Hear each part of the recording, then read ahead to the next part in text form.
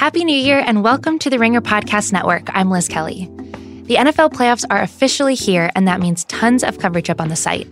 Robert Mays is writing about Phillip Rivers' legacy, Danny Kelly discusses Russell Wilson and the Seahawks offense, and Danny Heifetz gives us his wild card weekend viewing guide.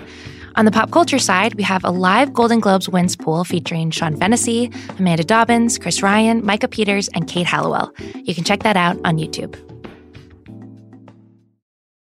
I need support staff to clear the room. Stand up and walk, now. Hello and welcome to The Watch. My name is Chris Ryan. I am an editor at TheRinger.com, and joining me in the studio, his Choose Your Own Adventure has brought him back to me. It's Andy Greenwald! In my defense, I made Bandersnatch! I made a lot of other choices, but I kept getting bounced back here. Bandersnatch is the new Mandalorian, dog. Look, no, because people want to talk about Bandersnatch. I don't think people require the level of Mandalorian news that we've been providing. I don't know. I'd love to see numbers on that. I'd love to see like live data of people saying like it's like almost like a focus group on CNN when we've got different like the 35 Republican presidents in 2016. Kaya, can you get us numbers on that? Is Frank Lutz available? Yeah, like a live. I'll do my best. Thanks, Kaya. Kaya's back. It's 2019. Happy New Year. Hey, New Year, same old pod. Are you disappointed? No, it's not like I expected somebody new to be here. Not this week. No, I don't want you to go anywhere. I'm right here. I'm going to keep you right in my pocket where I can keep my eye on you. How was your break, buddy? What do you want to do? You want to go personal or you want to do cultural? You know, the way I think about things, there's no difference. Personally, I would say that I was in Philadelphia for a very long time. Perhaps too much time. And I went back to do, I mean, not that I'm like Mr. Fix-It, but I was like, Mom, give me a list of things you want me to do around the house that I can do. That's very nice of you. You know, in the absence of anyone else being there.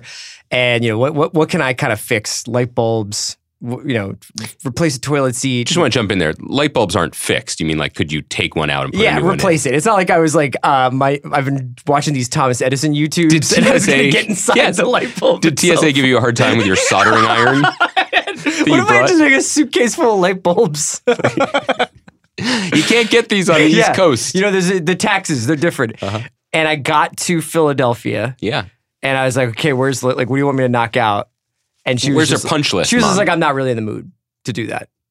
Oh, okay. So that gave me about 9.5 days of free time. But at the same time, in Philly, where we live, the neighborhood has changed enough in the 20 plus years since I've lived there that it's like really popular. I think mostly 2-car families. So if you are not parked by like 3:30, you're not parking in that neighborhood. There's like no parking spaces. It was never very parkable as someone who used to drop by on occasion. Yeah, and I would never, obviously, you know, I'm not saying that I ever had 2 beers-ish and then drove. But never. There was a couple of places around the neighborhood that you could just like leave the car. I also want to note that if I remember this correctly, 2.5 Yinglings does not count as alcohol in Philadelphia. No, it does not. In fact, if you are under the limit, a decent cop will give you a can of Black and Tan and just be like, live a better life, son. So those spaces are gone. Like all those like weird secret spots and like you can put it at the corner and nobody will bother you here. Like that's all gone. It's all like neighborhood parking with stickers and electric only and the 45 bus stops and it's just impossible. So you're basically in the house. Yeah. So I think I'm like 40% bagel right now. I just ate tons of bagels and watched World War II movies and basketball with my mom. You know, and again, who am I to say this is someone with a suitcase full of light bulbs, but there are ride-sharing apps that you could use to potentially... We did do that to go to some of Philadelphia's lovely restaurants like Zahav and High Street on Market. But nice. Then I went up to New York and I got into a taxi cab and said, take me to the Great White Way. Great. Let's talk Let's, baby! We're back. I saw 2 plays. Uh-huh. I saw Network. Yes. Starring the great Bryan Cranston. Oh, I thought that was the theatrical adaptation of NBA Desktop, starring at Network. What if it starred someone else? Fair. Yeah, like he didn't get the part. Like he was in regionals. What if it was like Steven Weber from Wings? Or Finn Whitrock or something. Yeah, right. I saw Network and with Tatiana Maslany and Tony Goldwyn. Obviously, Bryan Cranston. Don't obviously Bryan Cranston. Well, because he's like the name of the he's the name on the. Chris, no one listening to this pays attention to theater. Didn't you see that Broadway had a record-setting holiday season? Didn't I see? Yeah. What, in the trades? In the New York Times. No, I didn't. But you're right. The other day I left the house and a newspaper, a broadside newspaper, was spinning in the air at me and froze. And it said... It hit your windshield and you saw the headline? It's like, extra, extra. The Great White Way in the black. The footlights will never go dim. Keep going. I saw Network, and that was pretty cool. So Network, obviously based on the Patty Chayefsky movie. I can see 70s. the 2-page spread in the art section now. It was pretty cool. Do you want me to tell you sincerely about it, or should I just keep doing Newsy's voice?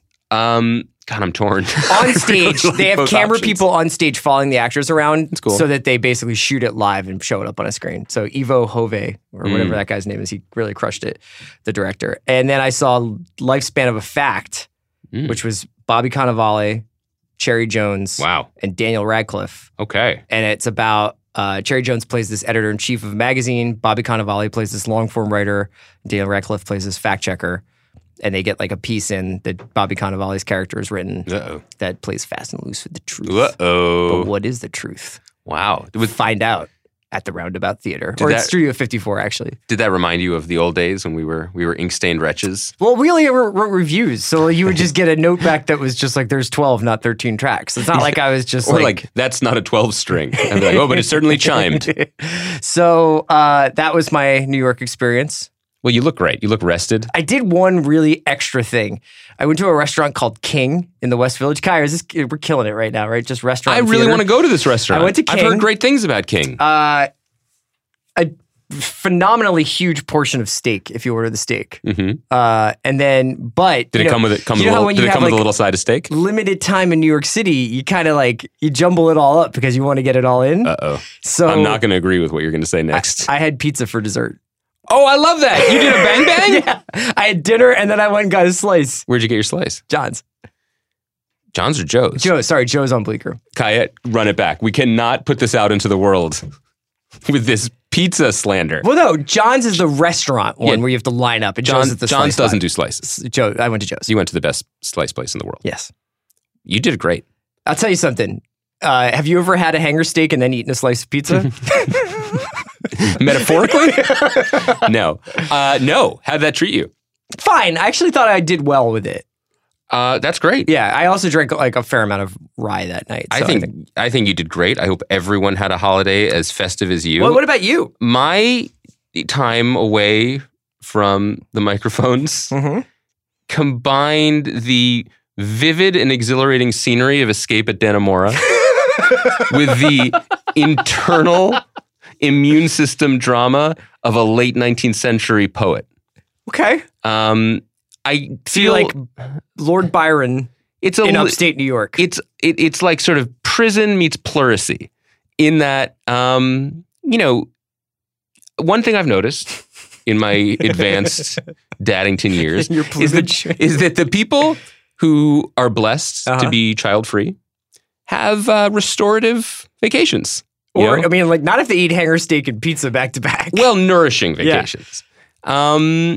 Everyone else gets through it. And I would say a family of 4, 2 small ones in a unglamorous Airbnb in Northern California where everyone is sick for a period of 6 days is a bourgeois version of hell. Yeah. And that's all I have to share with you. I'm not trying to embarrass anybody in your family, but would you feel like this was also back-to-back years too, right? Yeah, right. We're 2 for 2. Yeah.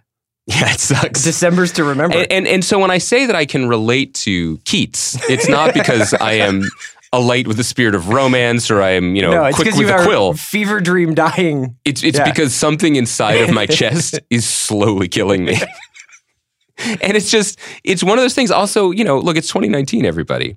And we can do amazing things. We can make an entire choose your own adventure film on Netflix that we're going to talk about momentarily, I swear.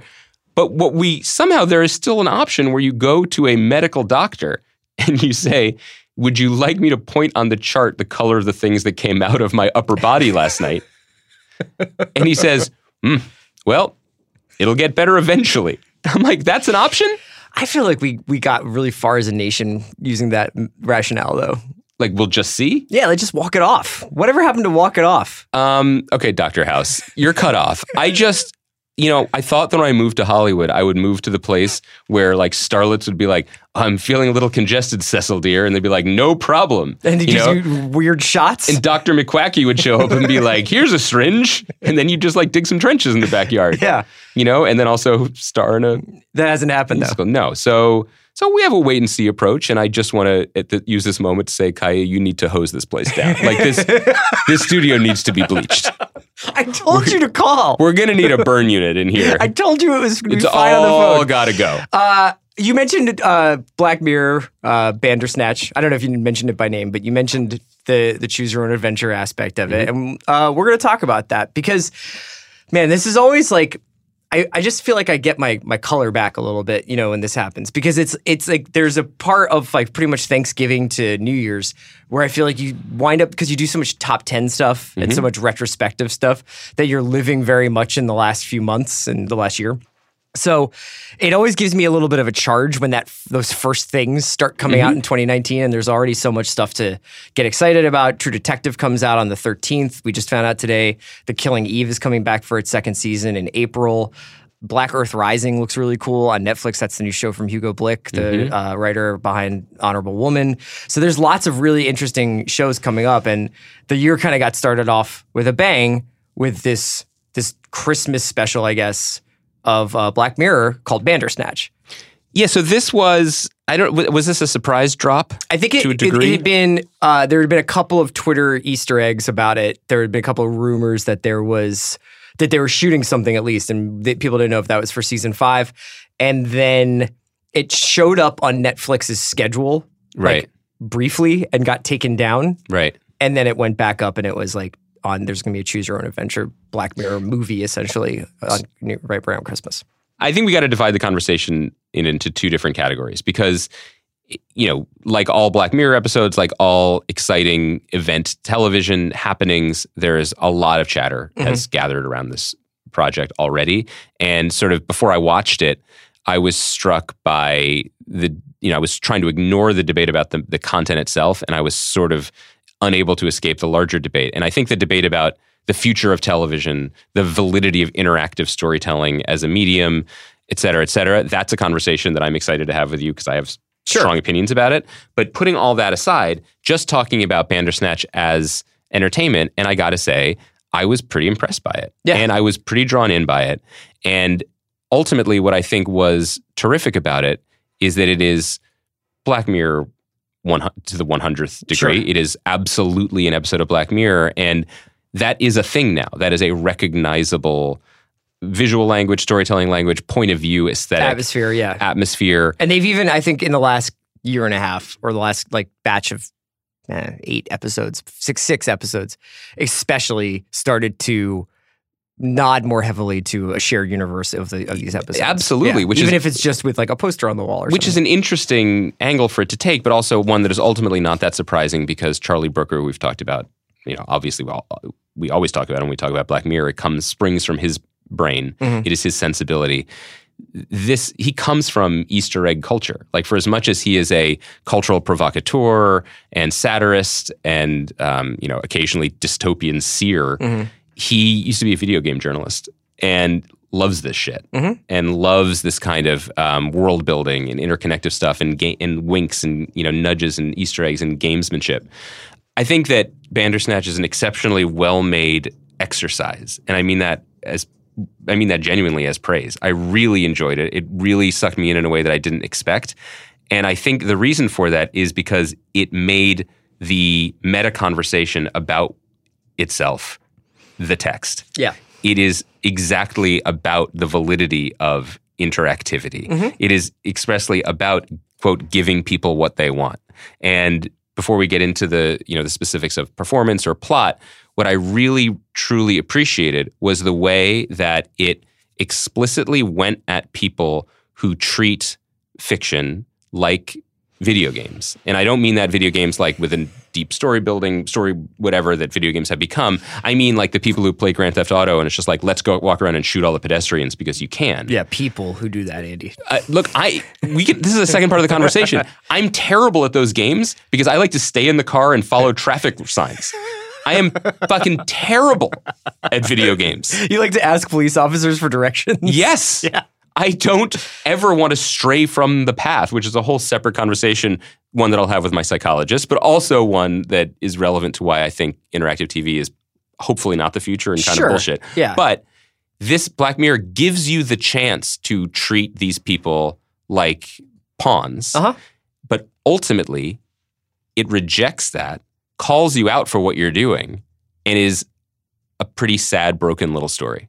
And then it really ends. Yeah. And I really admired that it gestured to the noise and the temptation, but wouldn't let you look away from the actual human heartbreak that was at its core. Yeah, I mean, what's funny about talking about Bandersnatch is that I don't know that any one of the three of us in this room necessarily had the same experience watching it because we all probably made different decisions while we were going through it. Now, there are a couple of that wind up being dead ends that you have to go back on. Yes. I don't know if that happened to you. Multiple times. You know, I watched it with my wife, and we sort of argued a little bit about what to pick in different points. So there's that whole thing of like the psychology of any kind of multiplicity of viewership doing a tug of war for the control of the narrative.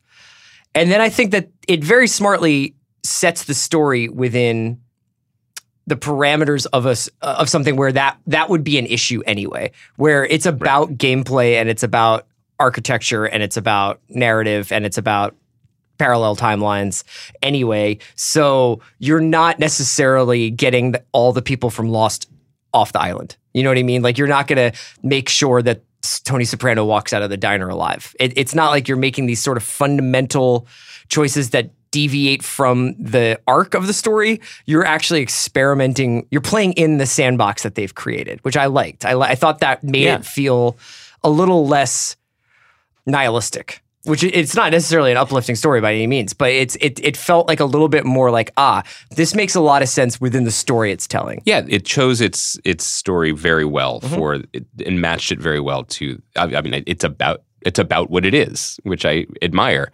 Fundamentally, there were some choices that were always going to be made. Thompson Twins, Into the Gap. The first tape I ever bought. Yeah. Obviously, I'm choosing that, man. Okay. So I don't know what happens if you make the wrong choice there. Did you buy the Tangerine Dream record? Yes. Yeah. Of course. Because, come on.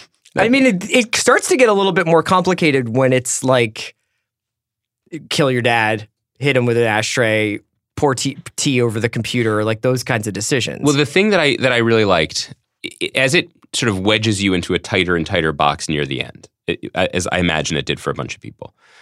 And for me, the biggest fork in the road, and we're going to talk about this. I assume people listening have watched it or played through at least one version of it. It clearly wants you to, and will boot you back, I think, until you end up in a scenario where you sneak into the dad's study. Yeah. And the first time in there, you're confronted with a code, and what code are you going to put in? And I chose PAX. Sure.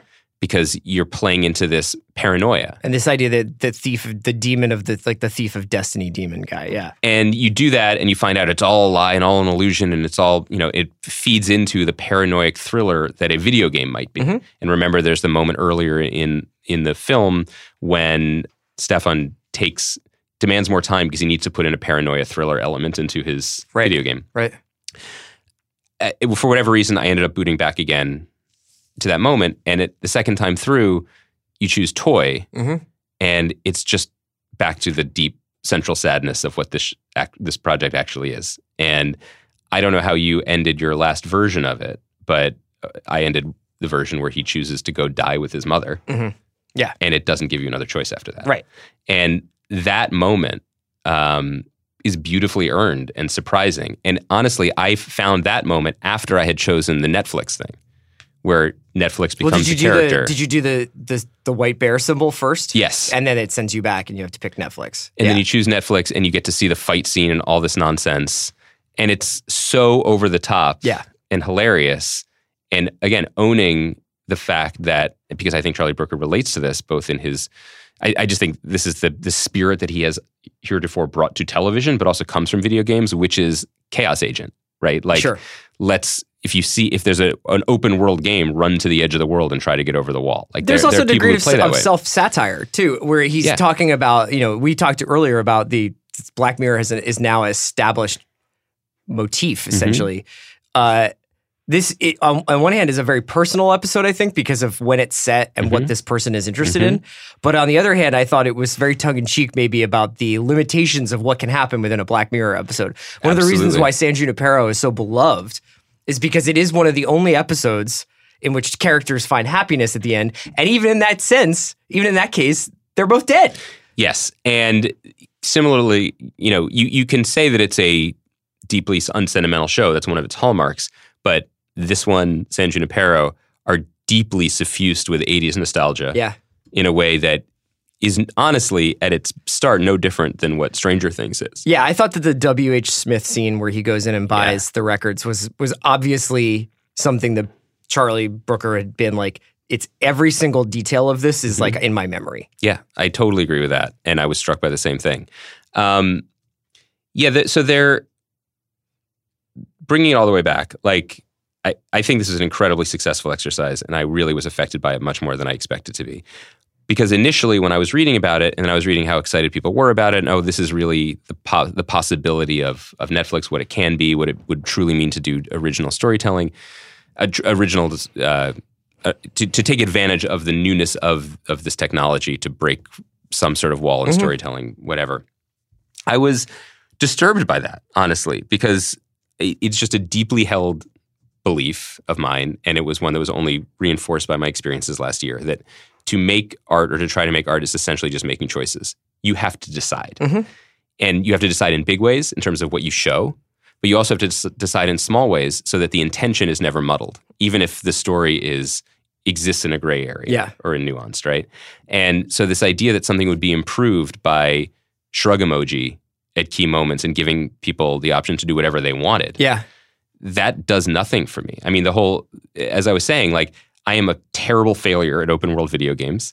I don't like deviating from the norm. And what I appreciate about challenging art is that it forces me to deviate and see things and have people make bad choices and catastrophic But that's what I'm decision-making. saying, is that I think that for the most part, most of the choices are still within this sort of like the boundaries of what a Black Mirror episode would be. It's not like it turns into a rom-com if you pick 5 or 6 different choices. Totally. But it's also why I think that it's dangerous. It won't stop, the culture machine from doing this, but I think it's dangerous to look at this as a harbinger of things to come, as opposed to a Black Mirror episode that had this technology. And it's funny that you mentioned something about Tony Soprano, because I was thinking about the same thing in reference to this Bandersnatch moment, because Alan Sepinwall and Matt Seiss have this new book. Bring this up, which is a terrific book. I read it. I blurbed it. It's called The Sopranos Sessions. And it's they've been doing these terrific look backs on the great series of our last decade, and this is no exception. There's essays by each of them on every episode of the series. It's out in a week, I think. But the juiciest part of it is this big interview with Sopranos creator David Chase, where they kind of they trap him almost. He accidentally refers to the death scene, the infamous last scene of the show, as the death scene. And he says, like, we were gonna do it this way. And he's like, fuck you guys. It was like going to be like, he's going to go meet Johnny Sack or something like that. Yes. But it winds up, And it just gave me an opportunity to say something that I said at the time, and I'll say again. I just think it's so fundamental to watching any of this or engaging with any of this. Tony Soprano didn't die. The screen went black. That was the choice. Now, what the intent of that was can be debated. It can even be sussed out of David Chase. It can be answered, for sure, yeah. But that's not what we're talking about. Right. Like, it's hugely important that the choice was made to convey this information to us in this way, and what comes after it and our reactions to it are part of our experience. And I will always love that episode for that, and I will always respect the hell out of David Chase for that too, because I think it's truly breathtaking. There is no one right answer. We saw the show. And what we take from it is what we take from it, but there is no what happens next. And that's the power of decisive filmmaking, storytelling.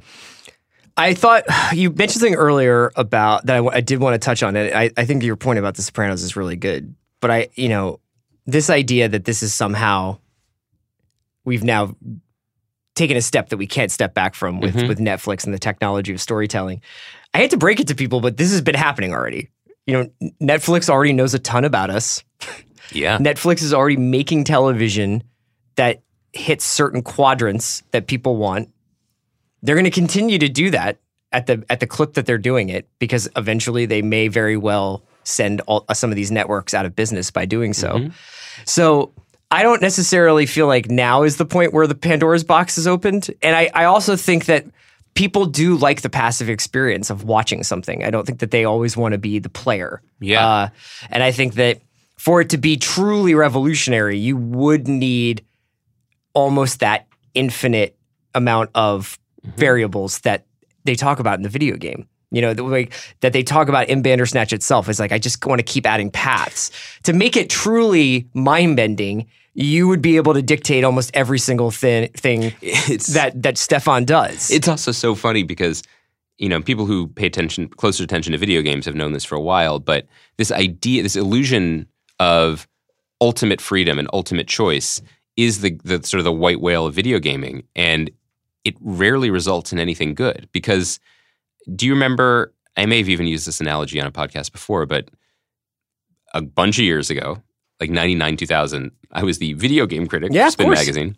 And there was this game called Shenmue that came out for the Dreamcast, I believe. And everyone was going crazy about it because it's brilliant. I think the guy who did Sonic created, or maybe not the Sonic guy, but another one of these Sega legends had spent a decade and millions of dollars to create this completely immersive game where you're this young man and you are trying to get revenge, but you also are wandering a city. And there were arcades where you could play other Sega games. And and someone would be like, yes, you can meet with whoever, but at 5 p.m. you'd have to kill time. And so then there was this beautiful, incredibly optimistic video game where you mostly played video games and wasted time. Yeah. And it was boring. And they never made chapters 2 through 12. Yeah. Because infinite choice is not, you don't actually want your life. You want to be entertained and taken away. The idea about sometimes wanting to be passive is well taken too, because I sat down and was ready to fire this up and watch it on my television set. And I was informed that I couldn't, because you can't watch it on Apple TV, which is how I watch Netflix. Oh, interesting. Yeah. So I took out my iPad and was told I couldn't. You have to watch it on your laptop. I had to watch it on my phone. Oh. And at first I was like, this is stupid, because I don't want to watch television on my phone. But actually this was pretty well suited to it. Yeah. Because it made it. It's all the thumbs are right there. It was a very video gamey, intimate, weird, private experience. Well, I don't know if I watched it on my laptop, and when you usually on the I like the PowerBook or whatever, if you move the cursor down, if you move the mouse down a little bit, you will see the control bar and you'll see how much time is left in Netflix shows. And as somebody who watches a fair amount of television, I am sometimes known to check on the running time. You don't see it in Bandersnatch. They don't show you the running time. You can pause, but you can't go forward. Because you don't know how much time is left. Exactly. And you also don't know what narrative you're going forward to. So it was pretty fascinating. Wanted to circle back to one other thing you said was really valuable, which is we already are doing this stuff in terms of interactivity, or at least if we're not doing it, they're doing it. It's not just that they know what people are watching. Netflix knows when you stop something. Yeah. Netflix knows how the far moments you get into when you were like, Ozark's not for me. Yeah. Or Marie Kondo, I'm good being messy, or whatever. They know that. And they are using that information. They know whether you're sparking joy. They know, but like from everything that I've heard, they don't really give notes at all to people who make shows for them. But A, that might not be true. And B, we're coming to a moment where if they do get more involved, they will say, we think you should do less of this character doing this because we know that there was a drop-off rate every time that character did something.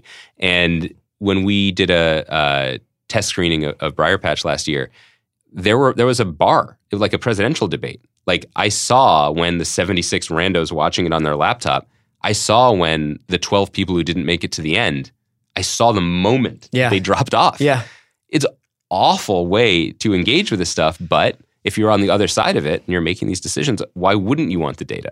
You know, it is because there's also, I mean, Allison Herman wrote a piece for The Ringer when Bandersnatch came out that was about a lot of like some of the innovations that came along with this episode, but also some of the things that Netflix has been doing for a while. Like some Mindhunter episodes are 30 minutes, some are 60 minutes. Sometimes they do comedy specials that are 15 minutes long. Hassan Minaj's show is like a YouTube video. It's not like a talk show, you know? And so they've been messing around with this stuff. There's a lot of traditional television stuff that I think we're good with. Like we can stop doing that. We can stop doing a C-plot that is just there to fill time. You know what I mean? And so I hope that some of these seemingly robotic AI kind of, you know, suggestions do lead to some innovative storytelling. I don't necessarily think that choose your own adventure is the way forward. And in a lot of ways, what was funny about this show, and Allison mentions this as well, is it did actually feel a lot like a choose your own adventure book in that there was a bunch of choices, but there was only so many choices. Yes. And if you, I mean, I read a lot of choose your own adventure books from the elementary school library. And my main memory of them was that 2/3 of the choices, you'd turn to the page and you'd already know when you got there, you'd made a bad choice. Because you have to go back and do this. It would say 3 sentences. And the sentences would be like, unfortunately, you run out of oxygen and you die lonely on the surface of the moon. Right. And that's an ending. Right. But you know there's more that story. That happens if you pick to have Stefan jump off the deck. Oh, what happens? It just... it goes to the review of the game from that kid on TV. And he's like, oh, it was a tragedy, but the game sucks, and you have to go back and pick. That's what happens if you choose to do the work on the game in the office. Okay. In one of the first decisions. And he's like, you chose the wrong path, right? He literally says you chose the wrong path. And then Colin tells you that. Shows the review that it was mediocre groupthink. Right, because they didn't work hard enough on it. And it bounces you back. Yeah, I mean, I don't know. I admired it. The other thing about it that gave me some hope was the sense of humor and play that I was concerned was leaching away from Black Mirror to some degree as it became an institution. When things become bigger or they become iconic, they generally become iconic for a few bold strokes as opposed to the whole panoply of colors and features and styles. Yeah. And as you said, like a Black Mirror episode ticking certain boxes of dystopia and sort of darkness, almost darkness for darkness' sake, ultimately a cruel joke at the end. That was becoming a little bit claustrophobic. Well, and also I think it's become more and more influential. I mean, not only just do you hear everybody who ever worked on the show or anybody who's watching TV now refers to it in such glowing terms, but everything from the anthology format to the kind of post-tech dystopia that they've sort of put forward, it shows up in a lot of places. And I think that the most optimistic I ever am about Netflix is when we're talking about the things like we're talking about that Allison talked about. Like the fact that Black Mirror seems to have found a corporate partner that is allowing it to be whatever it's going to be, that allows it to shapeshift and become whatever it needs to be at any time, not only ensures that Charlie Brooker is going to keep making things because he can keep pushing himself and isn't stuck to one format, but it also means we're going to be getting more exciting, interesting work. And yeah, Mindhunter shifting, episodes being as long as they need to be in an hour, when what otherwise would be an hour-long format is much, much better to me and it gives a secondary reason, honestly, to understand why, for example, Netflix just jettisoned the Marvel Universe. Yeah. Really, that was some corporate bullshit. It was a Disney thing, yeah. Because Disney's pulling all their content for Disney Plus, and Netflix was like, well, fuck this then, basically. Yeah. But those shows always were deeply frustrating, even when they were good, because it was as if Netflix had sold real estate. They had sold them like tracts of land, and they were like, you're going to deliver 13-hour tracts of land to fill this. Whereas a more nimble current version of Netflix might be doing more of what Disney Plus is apparently doing, which is saying, oh, we could get Sebastian Stan and Anthony Mackie to do a miniseries. Okay, well, what could that be? Right. It'll be 6 hours. Right. And we'll take 2 years to plan it, and we'll make it, and we'll give it to you, and then it'll be what it'll be. All right, well, let's take a quick break to hear from our sponsor. When we get back, Andy and I are going to check in on a show we haven't talked about in a while, The Good Place. Today's episode of The Watch is brought to you by Microsoft Surface. Let's talk about something super exciting like the newest member of the Microsoft Surface family, the Surface Pro 6. Now faster and more powerful than ever before, so you can get even more done, whether it's from your office, at the airport, or on your couch. Take the keyboard off and draw on it easily, or snap it back on and type on it like a laptop. With up to 13 and a half hours of battery life and the new 8th gen Intel Core processor, you can work how you want to, for as long as you want to, wherever work takes you.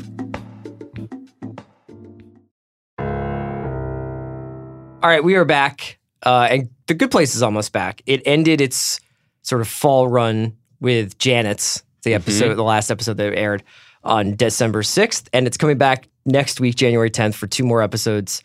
The Book of Doug's and Chidi Sees the Time Knife. Those are the episode titles. It's called Chidi Sees the Time Knife? Yeah. Is it a Black Mirror movie? I don't know. Maybe we'll get to choose Chidi's adventure. That's dope. How many more episodes are there in the season? It says 2. It says it's 12-episode season, and it's coming back for another one. But these are the last, so it's ending its season in January with two episodes. That's what Wikipedia.com says. Wow. .org. Okay. .org. Maybe .com says something different. Yeah. I want to hear what you think of this season of The Good Place first. Well, I wanted to check in with it because we've sort of, we have been, let me put it this way. I think The Good Place, which we often champion as like the only good thing worth seeing still on broadcast network television, is a victim of being the only good thing to watch on broadcast network television, because I am now realizing I too would rather have it at my disposal when I would like to watch it. Just have a bunch of it on Hulu and watch it that way. And in fact, that's what I did. I didn't keep up with it through the fall, and then in the throes of deep acute respiratory infection, I burned through the last 4 or 5. Mm-hmm. What a great use of that show, honestly, because it has such a consistency of tone and performance, and it's always impressive. The downside of it to me this year was it felt softer. And I think we talked about this a little bit before when we didn't really get too far into it. I don't know where you netted out with it, but I was not loving the Earth stuff and the Australia stuff.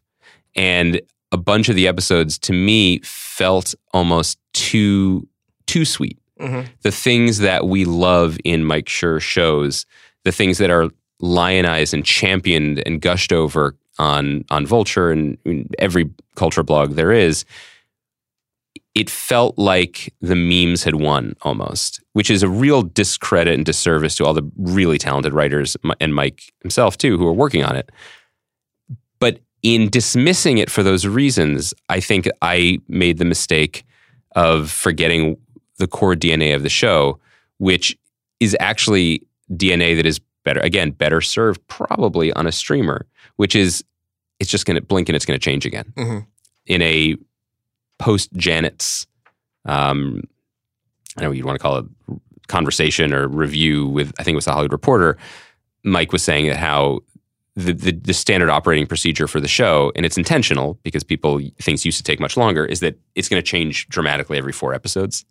But when you're sort of caught in the week to week, you're like, are we going to be in Australia forever? It's like going to Catskills with the measles, you know? A little bit. Yeah. You kind of forget about it. And then it jumps again. And then it doubles down and double dares. And you end up with an episode like Janet's, which was pretty astounding and satisfying. Mm-hmm. It's very hard to be both. And for people who don't know or maybe have fallen off, this was an episode that essentially gave Darcy Carden, who plays Janet, an opportunity to play every character on the show at the same time and do the heavy lifting of a major emotional storyline between Eleanor and Chidi herself. I mean, it is a dazzling showcase for one of TV's most underappreciated performers, but it was also a reminder that the show is deeply special and at its heart deeply surprising. Yeah, I think that if anything, I would say that I probably was taking The Good Place for granted. Yeah. You know, this is an incredible episode.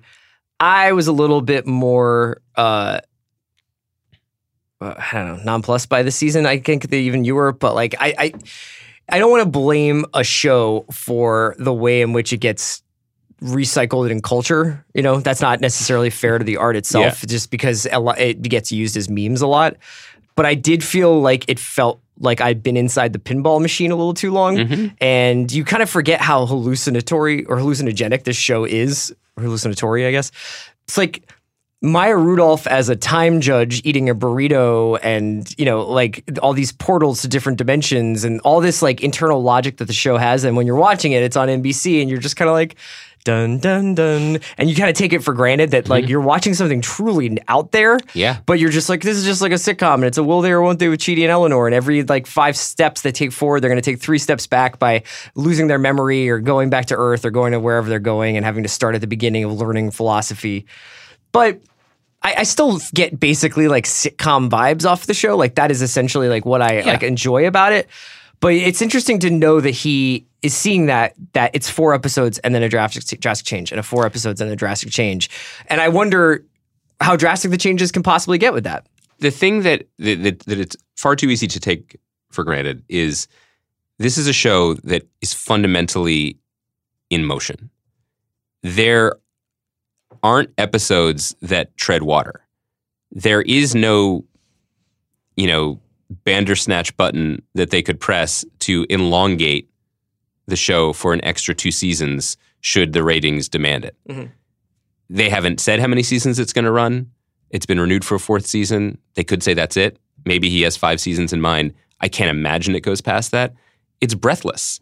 And that's incredibly rare. Yeah. I adored Parks and Recreation and praised it constantly. And one of the things I praised it for was its refusal to ever stay put. It was always shaking it up, changing things.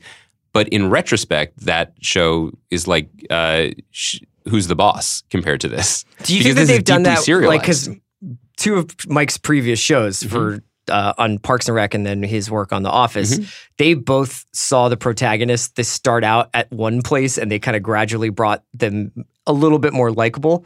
So I think Michael famously is incredibly abrasive in the first season of The Office, and then they made him a little bit more of a lovable loser. And Leslie Knope was much more, I don't know, like just kind of like not abrasive, but like was a little bit more difficult in the first season of Parks, and then they changed her character. Well, the difference between the first 6 episodes, the 6 episode first season of Parks and what came after was that everyone was sort of side-eyeing her and thought she was annoying or ridiculous. Yeah, that's right. And then everybody was like, you're a saint. And then after that, they were all like, what a weirdo. Yeah. But we appreciate her. And it was a subtle tweak that saved the show and changed the show. Sure. I was wondering if you felt like that was happening with Eleanor, or that it happened to Eleanor. Well, I think that, and I think Mike would probably agree with this, and hopefully we'll ask him next time he comes on the pod. But like, he likes to like people. His favorite show of all time is Cheers. Everyone on that show has their quirks, but everyone is lovable and everyone loves each other. That is his default setting in his storytelling, and honestly, it's something that people seek out and crave on television. It's in our deepest DNA of understanding TV, and I love it too. But to the question you're asking, I mean, yeah, those edges were sanded super quickly. The fact that these 4 misfits who were sent to hell together specifically to annoy each other are now calling themselves #Soul Squad. Yeah. That was a lot. Yeah. It was a lot. But, again, those 4 episodes or whatever it was of them doing that, which culminate in Michael McKean as Doug Forsett drinking his own urine. That's right. Which is great. Yeah. They're being chased by demons through different dimensions again, which terrific. There wasn't too much time spent doing any of that. And maybe in retrospect, we'll look at those where Tanya has to sort of give her sister a hug as the necessary schmaltzier parts to get to where we're going next. Who knows? But it's interesting. There are 2 shows that we talk about and then forget about and come back to, and I think fundamentally take for granted. And we've had reckonings with both of them. One is The Good Place. One is Better Call Saul. Yeah. Both are craftsmanship, trades. Saul, I came back to the church. I was just like, take me back. Yes, but both shows are on the highest level in terms of performance and production and writing and expertise. And it's really more of a testament to our like kind of short attention span, I think. But I also think that both of those are shows that maybe are they're kind of the gateway for us to go from the way we usually are, because both of us, I believe, I know I have. I don't know if you have been as adamant about this, but I've been like, no, like week to week is better. I don't like binge model. I don't like because it storytelling. helps the conversation. Yeah. But these are 2 shows that I absolutely have realized I appreciate more when I can choose my serving size. Yeah, absolutely. And that's kind of interesting just from my own personal experience. I wonder if other people feel the same way, or if there are other examples of shows that you just... I'll throw it out there. I wonder if people will talk about this on our Facebook group, for example. Like, people are wondering why we haven't talked about The Deuce Season 2. I copped to it last month. I just haven't finished it yet. Are other people like that with The Deuce or with... I don't know, Preacher? What's the show that you like mean to be up on but aren't? Yeah. Is there a show that you will stand for? You will say, I am a fan of the show. Oh, what'd you think of the new season? I'm not watching it until I can watch it the way I want to watch it. Yeah. Okay. That's a good one. So Monday is going to be the day after the Globes. So we're going to talk about the Globes. And we're going to talk about movies that we've caught up with on recently, like mostly like the awards movies. Well, we're going to talk about Vice. Yeah. I want to talk to you about If Beale Street Could Talk. Okay. Because I watched that. Yeah, if you yeah. haven't checked it out, I think it's expanding to more theaters this week. It is a gorgeous movie. I really encourage people to go out and see it. What was I watching while you were watching that? I was watching the Eagles game. No. Was it the Eagles game? What was it? No, our beloved Sixers were here. Oh yeah, I was going to go with you to the game. Yeah, right. But I am unable to breathe at altitude. So I did not go. And instead, I watched a gorgeous meditation on blackness in the American 70s. Sure. Yeah, it was a big mood. It was a big mood differential on the first of the year, but I think it's a really worthwhile movie. Love. A big influence Yeah. on the film, apparently, on Barry Jenkins. I hope people check that out so you can join the conversation on that. I saw Mary Poppins Returns, and you know, I got a carpet bag full of takes. If I do Let's Talk Let's, you get to do Daddington. That's the trade. That's the trade. Yeah. I'm not watching Mary Poppins. Now you're setting the terms. Yeah. You don't have to watch Mary Poppins, although Emily Blunt is a god. I heard her on Terry Gross. She was good. Wow. Who's the dad? I'm sorry. I told you I spent a lot of time in Philadelphia. The last thing that we're going to talk about, just setting up Monday, is I would like to see the best reviewed film of 2018, Spider-Man Into the Spider-Verse. Yeah. And we were off mic a moment ago, and young Chris, the slump god over here, said that he too would like to see it, which, air horn sound, do you know it's a cartoon? Yeah, of course. And you're going to see it. Yeah, gotta support Jake Johnson. Okay. Obviously, we got to support I first ballot friend of pod. It's not just like people being like, this is cool in like the trash robot is alone on the planet kind of way. It's like people are like, this is the best superhero movie I've ever seen. Were you talking about WALL-E? Yeah. Did you call it the trash robot is alone on the planet? Yeah. That's more syllables than WALL-E. You're never getting those syllables back. Just say the name of the movie. When I die, I'll think about everything I could have said instead of saying WALL-E. When you're in one of those like floating entertainment fat person tubes, like all I'm the humans surprised I didn't WALL-E. call it Wale, honestly. Like the rapper? Yeah. Who used to be into Seinfeld and then hung out with Rick Ross? And then we're going to do... So you are going to see it? Yes. I'm very interested in what you think about that. So Monday we're going to talk movies. We're going to talk Golden Globes, TV winners, and everything like that. You should also make sure you're subscribed to the Big Picture podcast feed because they've got all your movie award season needs covered. Sean and Amanda are doing amazing stuff over there. True Detective is coming on January 13th, I believe, is the first episode. That's a Sunday. Yeah, it's January 13th. The first 2 episodes will air. And Jason Concepcion and I are doing a True Detective after show called The Flat Circle that you can watch on YouTube and will also be available as a podcast after the show is over. So that should be pretty cool. Can I haunt that after show like the lion god haunts Bandersnatch? I want you to come in every episode of that True Detective show and just be like, didn't watch it. There should be a big red button on the desk. And are if you going to watch it, 2 hours of True D next Sunday? You press the red button. I will emerge from the side of the stage and just give a thumbs down and a sound. Okay. Just to be on brand. So Jason and I will be got your True Detective stuff covered. It's a 2-hour premiere? It's the first 2 episodes. It's like, they're not doing it the whole season that way, but they're doing 2 hours the first night. Is there a moment where I can choose Tangerine Dream to play? I think Nick Pizzolato's got you covered there. Okay, good. And we've got a lot of stuff to get to. So hopefully we have some guests coming up. And it's great to be back. Great to be back in 2019. I hope Andy lives to keep doing more episodes. Guys, this is your go-to podcast this year if you have questions about herbal remedies, light bulbs, switchery, or, as always, the great project known as American theater. Happy New Year, guys. Great job, Branskis.